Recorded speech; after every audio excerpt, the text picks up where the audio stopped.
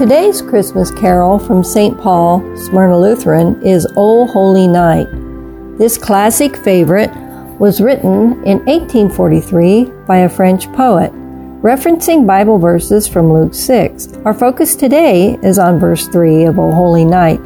Listen to the words, so relevant to our world today.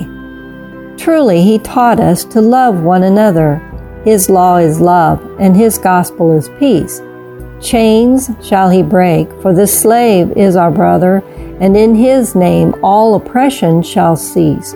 Sweet hymns of joy in grateful chorus raise we. Let all within us praise His holy name. Christ is the Lord. Oh, praise His name forever. His power and glory evermore proclaim. Dear Holy Father, may our world find peace in You. Amen. Smyrna Lutheran invites you to worship with us on Sunday morning at 9.